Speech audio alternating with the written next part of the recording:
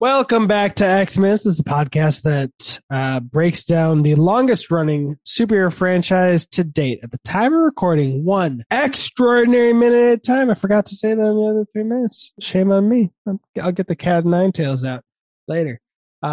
This is minute 4 of X2, X-Men United. My name is Brian. I am Holly. And Holly, what happened in this minute?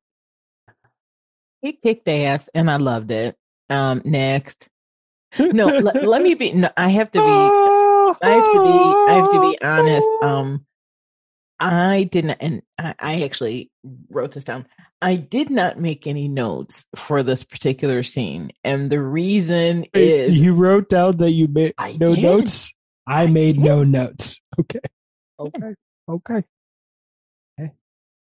And the reason that there was nothing for me to discuss or whatever is just there was just beauty in the scene itself with the music and just everything about it. And so honestly, there's nothing that I can say that really will amount to a hill of beans, but it was just something so beautiful to behold, and I loved it.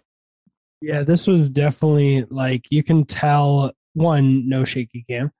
In effects heavy films like this, there's probably a temptation, at least these days, of doing that. Every shot is well chosen, purposeful. I mean, if they didn't do a shit ton of storyboards before shooting, I'd be shocked, because this does not seem like a sequence that was found in the edit. I mean, of course, for some shots where he needs to teleport, you need to be more purposeful. But just as a whole, some action sequences, you can tell when there's going to be an effect shot because it's very a wide angle or purposeful. You're like, oh, something's going to happen here. And then the rest of it is just la-di-da, normal, going about your business. But no, it is gorgeous.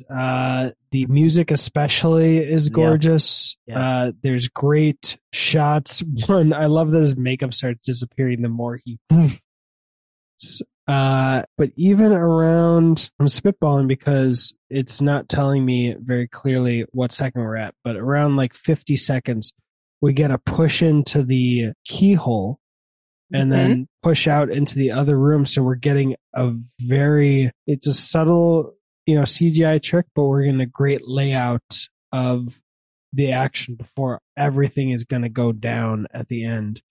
I know there's been some YouTube videos that kind of make fun of around 30 seconds how Nightcrawler is just jumping straight at the old guy shooting at him.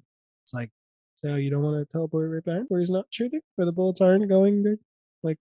That might be an idea. But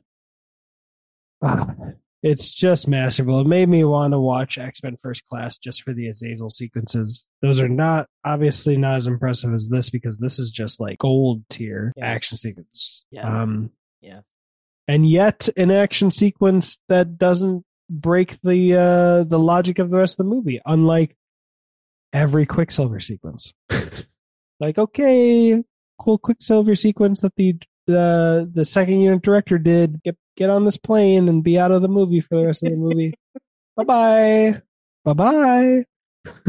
We only put you in here because Marvel figured out a way to put Quicksilver in there, so we wanted to be petty. Bye-bye. It was going to be Juggernaut, which would have made a lot more sense.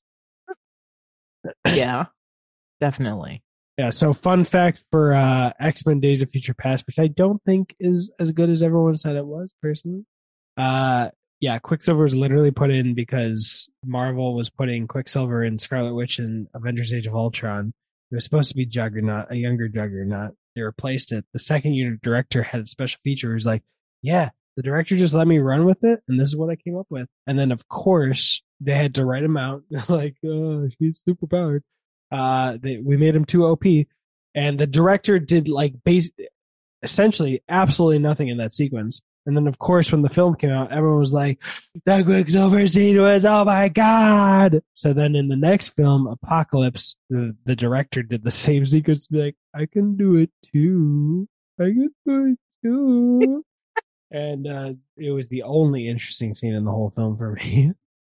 Oh, I've heard. I literally was in the theater with my buddy. He remembered, it was just like lean back like a blank stare on my face, and then when Quicksilver happened, I was like lean forward, and then like nearly almost as soon as it was done, I was like, okay, all right, oh yeah, he somehow fucking broke Quicksilver's leg. That was convenient.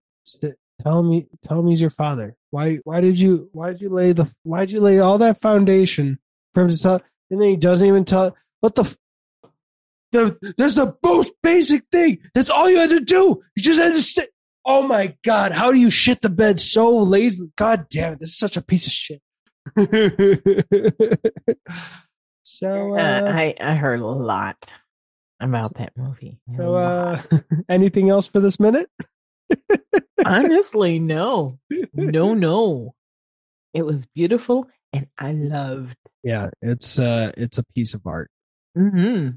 But we'll be breaking down the rest of this sequence in the next minutes, so stay tuned for that. And if anyone's got an idea of some weird challenge we could do based on a certain number of ratings or reviews that we get to, put in like a comment on Spotify or on Instagram. And if you're watching all those Disney Plus shows of the Marvel movies, we're also reviewing those on I Love You 3000 Reviews. All right. Well, what's your name, Alexander? I'm Holly. I'm Brian. We are the best at what we do. Well, what we do is not very fast. I almost sang as well. Not that. Not.